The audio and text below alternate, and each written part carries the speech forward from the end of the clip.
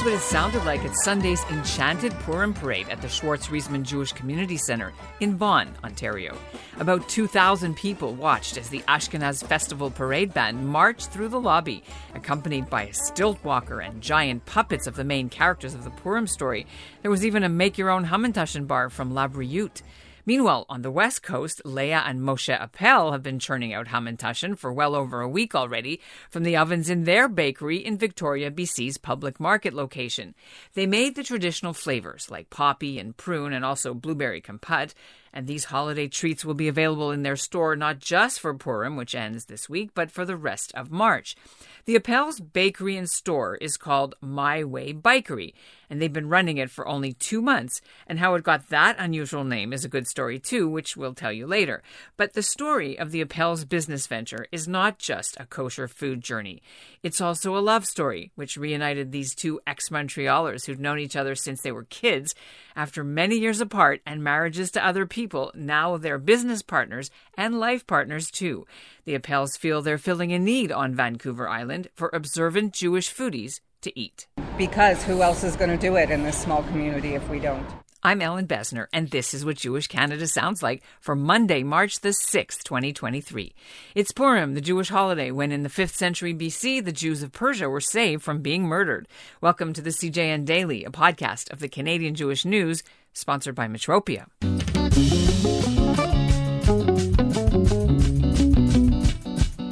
Leah Appel had started baking and selling her own challahs from the Appel's home in Nanaimo, which is 100 kilometers away from Victoria, and they were seriously thinking about expanding. They'd even picked out a name, My Way Bakery.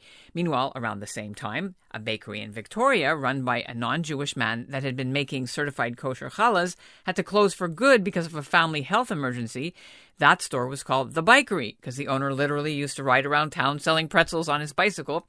The Appels were customers, they agreed to buy the business, and they merged the names of both stores, so it became the My Way Bikery Bakery.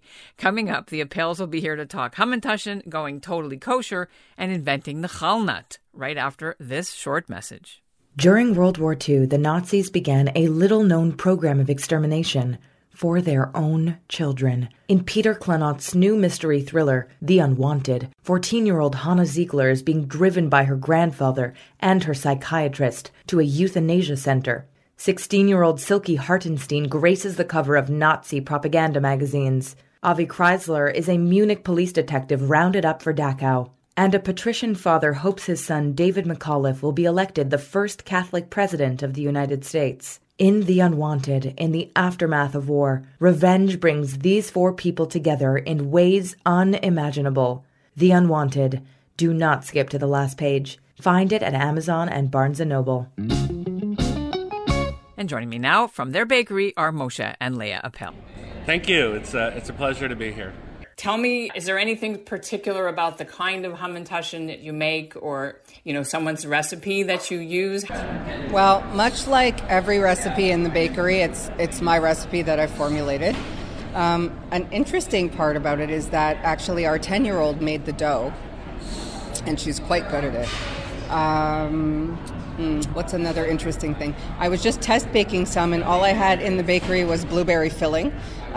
Because we're the highest level of kosher, I have to have the mashgiach come in and turn on my burners for me in order to be able to cook fillings. So I made blueberry, which isn't traditional, but they sold out anyway, and everybody seemed to like them. So we make our own Nutella as well. That's vegan because we're Parav, and I'm considering putting those in. Actually, I asked Jess to make a double batch of Nutella today. So, Moshe, last time I spoke to you, you were an IT guy and doing political backroom and then, more political stuff.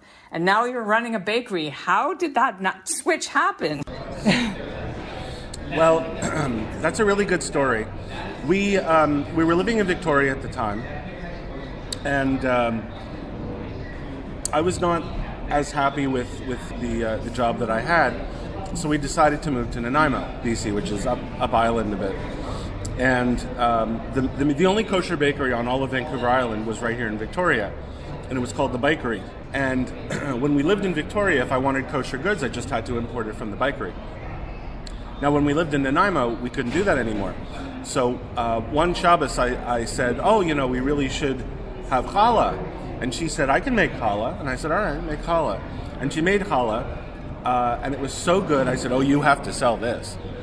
And we started talking, and it sort of went from an idea that we had to a plan that we were coming up with. We sold to a couple of our friends. Yeah, we said, oh, we're making challah, and everyone in Nanaimo was like, oh, you make challah, so let me try your challah. And we said, well, it's going to be kosher style because it's going to be in our home kitchen. And we sold to a bunch of friends, and she has a bunch of cookie recipes that she liked making. So one day, I contacted the owner of the bakery here, and I said, we'd really like to open a kosher bakery in Nanaimo, and I know that you run the only kosher bakery in Vancouver Island. Maybe we can trade tips or suppliers or whatever. And he said, actually, I'm trying to leave BC to move back to Nova Scotia. So would you like to just take over my bakery? And we said, well, we'd like to, start our own bakery, but we wouldn't mind taking over the site and maybe continuing some of the things that you were doing. And we went back and forth, and eventually we decided, yep, you know what, we're going to do this. So we quit our jobs, and we moved basically almost full-time to Victoria, and we started running the bakery. And slowly but surely, she got rid of most of the other guys' recipes, and did her own. Yeah. And it's really kind of blossomed from there. Really. We're very excited about the bagel because he had a bagel that was standard here, and it was because it was vegan. So there was a lot of wholesale for the vegan bagel, and people were used to it. And I said no because I wanted to bring a Montreal-style bagel, and we had some pushback at the beginning. But now people are just loving it. So we're doing Montreal as we can without a wood-fire oven. So you have a wood-fired oven here? We'd like to eventually get one because, you go to Montreal, you go to Real Bagel or all those places, you see the guy with the white apron shoveling bagels out of a wood stove. And we thought that would be great. But the more we got talking about it, the more we were told, especially because a lot of these places are in the city, they said you can't get a permit because you have to have wood fire burning all the time. It's very, you got to apply for the permit from the city, and most of the time they won't grant it because it's dirty, blah, blah, blah. So we said, okay, well, we'll do the Montreal style without the wood oven. And we have a friend who actually runs the Baking Association of Canada. And he knows the owner of St. Viator's in Montreal. And he said, well, you could just use the St. Viator's recipe, but without the wood oven. So it wouldn't have that char, but it would be close enough. And one of the things that we had to overcome is the Montreal-style bagel is boiled in honey water. And in order to maintain our bagel as vegan, we couldn't use honey water. So previously they were just using water. But she thought, well, why don't we do something that would be sweet to the water, but it wouldn't be honey? So she uses, I think, maple syrup. Brown sugar. There's maple syrup in the dough, and there's brown sugar in the water. So it's sweet, but it's still vegan because it's using the natural products. So let me talk about this whole kosher and vegan stuff, because on the website, and when you look at it, it talks about parva, Israel, and then pas. So not pus, P-U-S, guys, P-A-S. Yeah. Can you explain what that actually means in terms of specifics? I think Moshe's better to explain that. So essentially, in order for us to run this bakery, we had to decide on the kind of level of kashrut that we wanted to follow. Because there's, of course, different levels of kashrut, and there's different supervisions that we could go with. Now, this bakery was actually started basically like a pet project of the Chabad of Vancouver Island. And the previous owner was non-Jewish, was friends with Rabbi Meir Kaplan of the Vancouver Island Chabad. And he said, well, my friend is Rabbi Mendel Fagelstock, whose father is the head of the Beis Din in Vancouver, but his son runs the BC Kosher Check, which is, it used to be called the BCK, but it's now the BC Kosher Check. And it supervises according to Parav Pas Yisrael, which in summary is the level of kashrut that the Chabad use. For example, some of the heshers would be like MK Dairy. We can't use MK Dairy because even though it's kosher, it's not supervised to the level of dairy. The dairy that they use is Chalav Yisrael, which you need to basically, from cow to bottle or carton, it needs to be supervised by a mashgiach. And the only farm that operates using Chalav Yisrael is the Mahadran Dairy in New Jersey.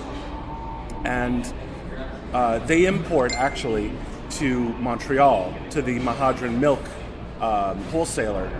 So we said we wanted to do whatever you guys eat, because we wanted everyone from the highest Orthodox to the lowest conservative, not to say that conservatives are lower, reform.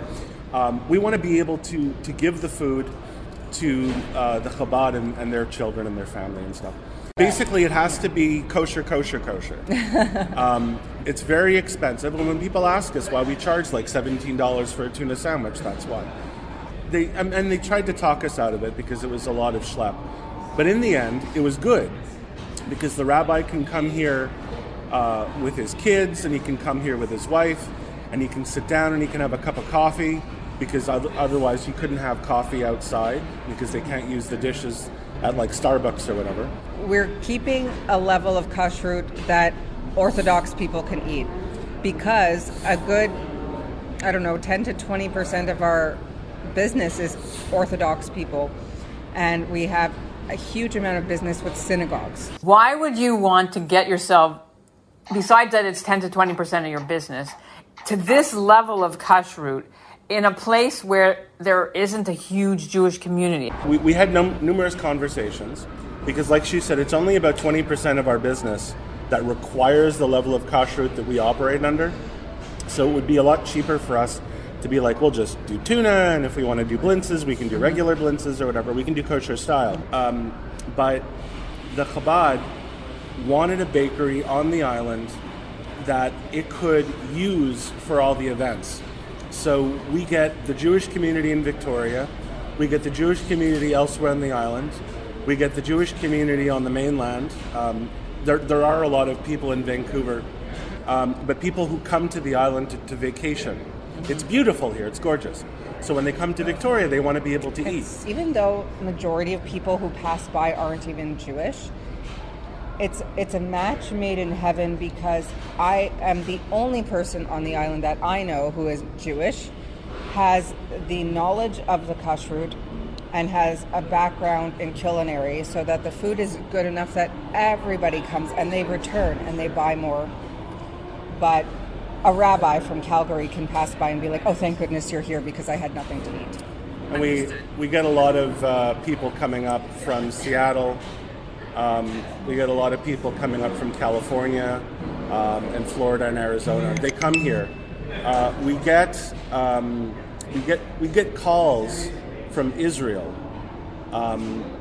asking us to do platters for people.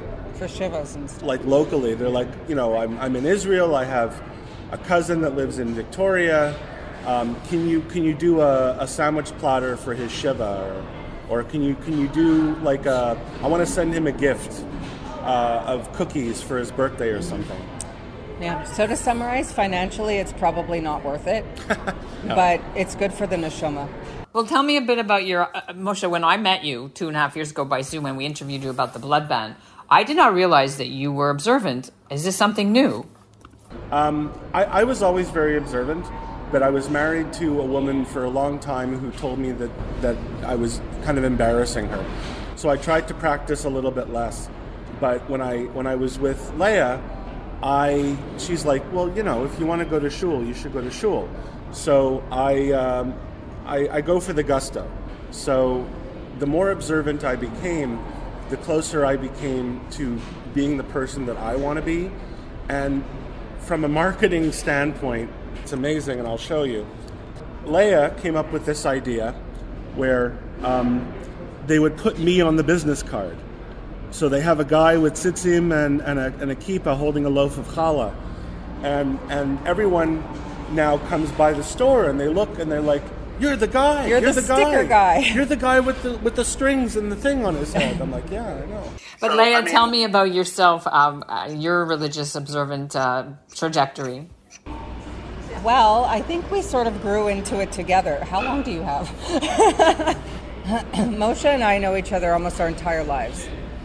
We were like bestest friends as children. He was more observant than I was because he had the opportunity to be more observant than I was. And then we both sort of floated away and had our own lives and our own journeys. Both of us lost our observancy over time.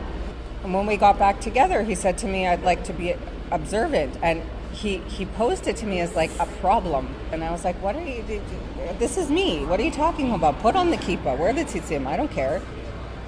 And the truth is that the Chabad was the only game in town really for us in Nanaimo. So we went there, and their level of observancy is very high. And through time we became close with them, we became close with the family, our children became friends with their children, and we just increased our observancy bit by bit as we were going there. So yeah, we sort of grew into observancy together. Okay, I want to talk to you about a couple of things that are on your social media. So tell me how you invented the challah-donuts. That's her story. Oh my goodness. So Moshe's a marketing genius. Don't let him fool you. He really is. And he has all this faith in me. All the faith in me. More than I have. So he was running our business out of our kitchen, out of his social media, actually. He drummed up an amazing amount of business just that way. And somebody messaged him and said, can you make a sweet challah bun? And he said, sure. This is how much for a dozen. And he charged him and he sold them. And then he comes to me and he says, honey, somebody ordered a dozen sweet challah buns. And I said, no, they didn't. I don't know how to make that. And he said, well, he already paid, so figure it out. And I said, no. And he said, well, of course you can, because you're you. And I said, fine. So I decided to take challah and stuff it with jelly, close it, let it proof again, cover it in raw sugar, and that would be the sweet challah bun. I hated making them. They're still so hard to make. Hi, this is Raya. This is our daughter, Raya. Hi. That's Helen Besner with Canadian Jewish News. Hi. They're so hard to make. I would look at them. I would be in my home kitchen by myself, and I would look at them, and Mo would say, what is wrong with you? I would say, I hate you. I wish I never invented you. I hate you so much. But they've become a thing. That's the only thing that people want. So we've come up with some methodologies of making them a little bit easier to make, but they're still really hard to make and labor intensive. Do you use like a muffin tin, or what do you do with them? No, I use my hands and my experience. So what I do is I take a piece of challah dough and then I roll it out flat. I fill it with jelly, and I have to seal it like a dumpling. And I put it seam side down, and then it has to proof a second time where I pray that the jelly doesn't pop out. And then I paint it with egg, and I cover it with raw sugar, and we bake it, at which point a lot of the times the jelly does pop out, but people don't care because they just like all the jelly. I do want to ask, and I have to ask, you're in a public market. What security issues or anti-Semitism issues have you had at all, if any? So far, we've been very lucky. I have to say, on the island, there's almost like a Jewish fetish. People really like Jews here, and they really are interested. Because Moshe wears the team jersey, let's say, he gets stopped all the time. People will just stop him on the street and go, Shalom! My grandfather was half Jewish. Let's talk about Judaism. We've been very, very lucky. We haven't experienced any anti-Semitism, at least in the storefront. Well, because Victoria had problems. There was a threat at the Jewish Film Festival. Victoria has had problems quite a bit, actually, especially in the last year or so. There are always threats. And the Chabad of Vancouver Island, their building has been defaced a couple of times by they caught the kids, and they actually gave Rabbi Kaplan a public apology. But for the most part, we've been very lucky. I mean, compared to Montreal, it's nothing. Maybe that's why I don't see it. Well, no, because Montreal, there's swastikas everywhere, and knock over. Yeah, I remember. They knock over gravestones. It's a whole. But unfortunately, BC anti-Semitism is actually growing. So we're definitely aware of who we are and what we represent. Yeah, I think really the only anti-Semitism that I've experienced here is it's the good-hearted type. It's the, like, oh, you're black, I have a black friend type of thing. Like, oh, you're Jewish and I know a Jew, which is a little bit tone deaf, but it's not hateful. I'm fairly public with my support for Israel. We were warned when we took over this bakery that Moshe should be less of a Zionist, and I don't believe in that. He should be who he is. Like, we have the blue box out and the Israeli flag is on it, so people know where we stand. If people want to get in touch with you, can I put the website and everything? Yes? Absolutely. And orders and what have you? Orders, contact@mywaybakery.ca is our email. And that's what Jewish Canada sounds like for this episode of the CJN Daily, sponsored by Metropia, Integrity, Community, Quality, and Customer Care. Today's listener shout-out goes to Jared Goldberg of the Prosserman and Schwartz Riesman JCCs and Cal Kranitz, who provided us with the sound of the Enchanted Purim Party, which they organized, and we played off the top of our show. And we'll end with the sound from another Purim party. This one is from Belleville, Ontario, as community leader Norm Wedham read out the Megillah, and you know what happens when they get to the name of the bad guy. Thanks to our friend Hadass Breitman for sending the audio. Yes, Esther said, but I would appreciate if tomorrow gave the king and